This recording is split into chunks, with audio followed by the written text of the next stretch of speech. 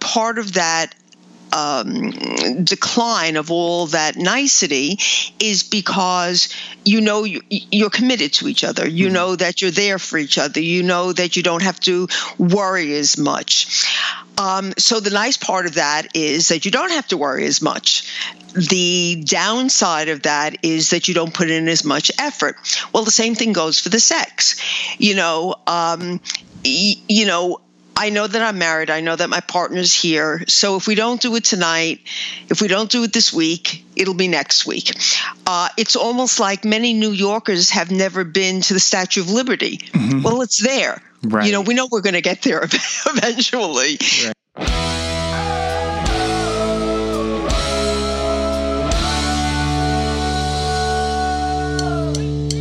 This week, Dr. Karen Sherman and I discuss a new study out that covers the decline of sex in relationships. So, what are we supposed to make of that? Is this really a big problem? Stay tuned. I'm going to keep this short. First, thank you for listening. If you're a regular listener, I would greatly appreciate it if you would leave a review on whatever platform you listen to us on. This will help others discover us.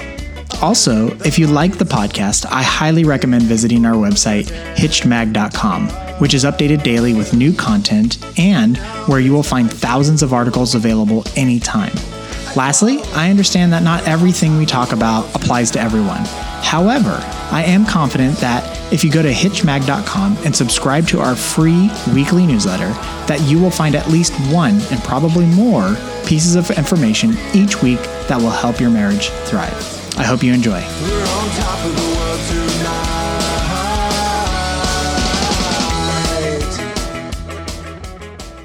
Hey everybody, welcome back. This is Steve Cooper, editor-in-chief of hitchedmag.com. I am joined once again with the brilliant, the original Dr. Karen Sherman. Hi, Karen.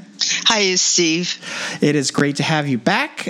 So Karen, for those not familiar, is a practicing psychologist in relationship and lifestyle issues for 30 years. Karen is the author of Mindfulness and the Art of Choice, Transform Your Life, and she is also the co-author of Marriage Magic, Find It, Keep It, and Make It Last. You can get this and more information at her website, drkarensherman.com. So Karen, today we are going to talk about another study. This one was done by the Brits. So essentially what it is saying is that people, and especially couples, are having less sex. And I wanted to see if this is something that we should be worrying about. So the first item here, as I mentioned, this is a British study. Researchers looked at 34,000 Brits between the ages of 16 and 44. So some were married and cohabitating and others were not, and looked at their habits over a 21-year period. So a pretty good sample size here with a good amount of time. They found that those married or cohabitating experienced the steepest declines in sexual frequency. So the big question, as I just posed at the top here, is that a problem? Here's my usual answer. It depends. Uh-huh. I think it's a problem if it's a problem for the couple. If they are feeling wanting, if they are, whether it be one or both of them, if they feel that their situation is leaving them with a sense of something's wrong with their relationship, that they're not happy with what the status is, then yes, it's a problem. But if it is, something that they both accept and it's just a change in their lifestyle and the phase of life that they're in, and they feel that there are other ways in which they are close, then it's not a problem. Mm-hmm. Okay. And I think one of the things, so I found this study, as I do most studies, not by scouring through medical journals or anything, but by the headlines that I catch, or sometimes they will email me and, say that we have this new thing that came out. But anyways, one of the things that I think a lot of the headlines will miss in this research is that the frequency of sexual activity was actually higher among participants who were married or cohabitating, as opposed to the single people. But it was that their decline over time was significantly greater. Married couples have more sex than singles. So should the fact that the amount is declining be something to look at? Or since they're already having more sex, is that just, to your point you just made, it depends? Yeah, I think it's that probably it's number one. We often talk about the fact that when couples start to, when they get married, there is a decline in their intensity of appreciating each other, in the niceties, in the you're the only one in my world who matters. That's a very normal phenomena. It may be sad, but it is a normal phenomenon. The honeymoon phase ends. And I think as part of that, the amount of sex that you're having diminishes as well. Part of that decline of all that nicety is because you're committed to each other. You know that you're there for each other. You know that you don't have to worry as much. So the nice part of that is that you don't have to worry as much. The downside of that is that you don't put in as much effort. Well, the same thing goes for the sex. I know that I'm married. I know that my partner's here. So if we don't do it tonight, if we don't do it this week, it'll be next week. It's almost like many New Yorkers have never been to the Statue of Liberty. Mm-hmm. Well, it's there. Right. We know we're going to get there eventually. Right. So, again, I think that, we don't have to worry about it as much. I don't think it's indicative of anything other than a larger picture of a trend of what goes on by the mere fact that you are married. And the fact that they are having more sex initially or more sex in general is indicative that there is a closeness there, that there is a desire to be with each other, and that, again, it's just life getting in the way. And so when you look at it comparatively, it's going to show a steeper decline. Mm-hmm. And not anything really more than that. Yeah. The fact that it declined across all demographics and all ages, married, not married, etc. Do you have any idea of why that is happening? Like, do you see anything in your practice of why that's happening? No, but listen to what you're saying. It's all demographics. It's all ages. It's all, it's not any particular group. Like, it's not any racial group. It's not any socioeconomic group, So to me, what that indicates is that, again, it's just, that your partner's there. Mm-hmm. And other things in life start to really play on you. And so, you're tired, you're paying attention to your focus changes, you're not as worried, I think, about it as much. Right. It's interesting too when you were going through the reasons why couples don't do it as often. Which is interesting too, because like I said, like the couples cohabitating married still do it more than couples who are dating. But it's interesting when you think about the dating and the courting phase, you put so much time and effort to look good. And like that is part of the pursuit, is to get to that place. And so you dress nice, you smell nice, you do the candlelights, you do all the stuff to do that. And then once you get married, that again, that comfort level kicks in, and you drop a lot of that stuff. With some certain exceptions where it's an anniversary or it's a birthday or something like that, where you put forward the effort. And so I was just going to say, like, if this is something where you're not happy, like maybe revert back to what worked before. Oh, I think absolutely.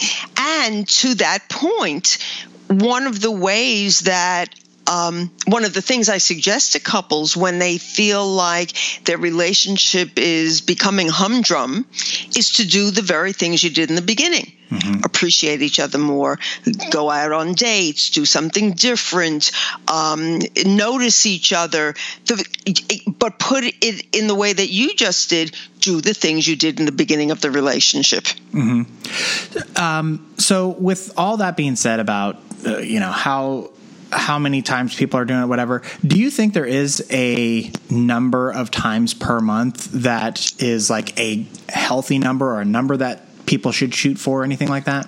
I think that if couples are having sex once a week, that would be, like at least a good number to shoot for. Mm-hmm. Now, does your age or the years that you've been married or current lifestyle situation, when I say that, I'm thinking of like, you have a young toddler or something in the house that sucks up all your time and energy. Do any of those things play a role where you're like, well, that's a good number to shoot for once a week, but we'll be cool with like once a month? Again, I think it depends on the couple. There are going to be some couples who have very active and high libidos, and once a week is not going to be enough for them. There are going to be other couples where it's lower, and once a week, is more than sufficient. When you've got young children at home and they're waking up in the middle of the night, you're going to be tired. You may not be able to manage once a week. So it's really hard to say. I think that there are a number of factors that you have to consider. First, who you are as people and what your needs are. 2, what your jobs are and the kind of time and pressure it puts on you. 3, what your lifestyle is like as far as children. There are people who are having sex actively well into their 60s, 70s, even 80s. It depends on who the people are. So it's really hard to say, oh, well, if you're not having sex once a week, there's something wrong with you. That's why your first question, my answer was, it depends on who the people are and what their needs are. Right. And if they're feeling okay and satisfied with each other. So should there be a conversation if, for example, you were doing it once or twice a week and now like the statistics show it's probably fallen over the last 21 years. So if that's where you were and today you're down to like once a month, should you at least spark the conversation just to make sure that your spouse is satisfied? I think there's 2 times that a conversation should be sparked. One is if one of the partners is not feeling fulfilled, and the other is when there's been a change. And if for no other reason, whether it be, again, a change in the amount of sex that you're having or a change in the amount of time you go out to eat. I'm just, making things up. But anytime there's a change, you want to look at why is that change taking place? And is it indicative of something being wrong, or is it just situational? So, yes, I do think if there is a change that you might want to, that it would be advisable to have a conversation about it. Yeah. And I think the conversation would just, not be, of course, with a blame, but more like, I've sort of noticed that our usual pattern of, getting together or being intimate has dropped off. Have you noticed it? And, I'm wondering if you have any thoughts as to why that's happening. Do you think anything's wrong? How have you been feeling? Let's take a look at it. And it may turn out to be nothing more than, again, you forgot that my parent was in the hospital last month and it just put an extra pressure on it. Oh, we forgot that we had those extra projects at work and there were so many deadlines. And okay, let's try to make sure that we're more conscientious this month. All of that's behind us now. Mm-hmm. I think that's a point at which there should be a discussion. I was just thinking, too, that one of the reasons that I feel gets a bit underreported as well is medication. That's a very good point, Steve. That's a very good point. And I just feel like sometimes this stuff happens and, we get bombarded because of all the disclosures that have to be made about all the potential side effects. Mm-hmm. That is a big one that is in a lot of medications and people take them and they don't think mm-hmm. about it. And then it's just mm-hmm. I'm good. Like I'm not, it dampens the libido and it's just one of those side effects. Mm-hmm. But I don't think people think about it. So I think you're absolutely right. I think you're absolutely, and that brings to mind also that there could be hormonal shifts mm-hmm. as you age, and there could just be a shift in your basic tiredness. At my age, we laugh about, how, I don't know if you've noticed this yet, but, and again, because you and Jess have chosen not to have children, I don't know if you would have noticed this, but the conversation that you have with friends over dinner shifts as you age. So in the beginning years, you're probably talking about what you're doing to change jobs and get mm-hmm. different bonuses and projects, etc. Then the conversation shifts that, what your children are doing. Then, that goes on for many years. Anyway, later in life, you're talking about your health issues, Right. Right. So, and you try really hard not to do that. But anyway, there's a definite difference when you get older that you don't have as much energy and you do feel aches and pains. Some of that is going to impact right. your intimacy. Right. So, and that may be a hard thing to discuss also because it feels like your body's failing you or that you're, not as capable. It's another reminder. So, and especially, I don't think it's in all countries, but in the United States, we do have difficulty with sexual issues and talking about them. So it's a hard conversation to have. That is such a good point too, because you're right, because so much of gender identity and male masculinity, for example, is tied up and being like a good performer in bed, mm-hmm. that when you can't do it, that could really impact the psyche. And so if you're physically not able to do it, you're not going to bring it up. You're just going to be like, oh, I don't feel good. So yeah, exactly. That makes that's such a great point.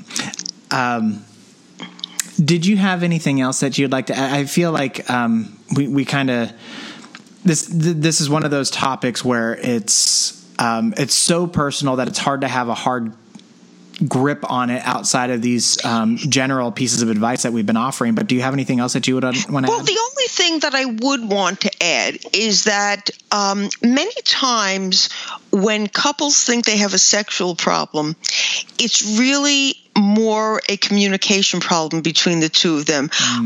Through the years that I've been working with couples, a lot of times, I've had couples come in and say, we're having a sexual problem. And in fact, once we really started to work on it, it was really more about that they couldn't express themselves or they didn't feel that they were able to communicate with each other about certain needs that they had. And there's one client I'm working with now who has a female who's having trouble having orgasms, and she told me she was going to consult with a sex therapist. And I said, you're certainly welcome to do that, but, do you want to talk with me a little bit about it? And it turns out it really has more to do with her having a fear of losing control. And so it's really more a psychological issue. It's not a sexual issue. And so I think, again, a lot of the concerns that people have about their sexuality is not about sex per se. It's about other things, but there is such a hesitancy in our society to talk about it, and to raise it. And so I would invite people to try to get over that, and to bring it up and even start the conversation by saying this is a difficult thing to talk about, and this is not about blame. This is, or I feel vulnerable talking about this, but I would like for us to be closer, and yet I have some concerns about blah, blah, blah. It's so that's such a great point about how it's, psychological, because when you talk about sex in general, people obviously understand that, people need to get in the mood. Like, that's such a common part of the conversation. But what does that mean, getting in the mood? That means getting your head in a psychologically ready state. And going back to something that we discussed earlier, like, why do you think there's this dip? I would also throw in there, in general, people report higher levels of anxiety and insecurity and like all sorts of stuff that we're seeing take place globally, which is, I think, why this isn't a surprising study out of Britain, but it could have been out of the United States and you wouldn't have known the difference. Because I agree. And so I think, again, maybe it's just that we're not in the mood because psychologically there are so many things going on that just makes us not there. I don't know. Yeah. Stressed and all. Right. I wonder, we're not going to be able to answer this, but I wonder what the numbers would look like if the study was done in France. That's a good point. Well, you're right, because there's such upheaval going on in France right now too. I didn't mean it that way. I know, but you're meaning it about the culture, which is why I think it would be super interesting, because the culture is, right to your point, like completely opposite of that, right? Yeah. But it would be interesting to see if they're experiencing the same dip that some other countries are. Because I know I think we've talked about it on here about how in the United States, a big news headlines have been coming out about how younger people, teenagers, have been having sex less than previous generations, and the millennial generation having less sex than previous generations and stuff. So that would be really fascinating. Okay, if any of our listeners is a researcher or doing some graduate work, that's right. There's a topic for you. There you go. Once again, man, we are throwing out those research projects. I love it.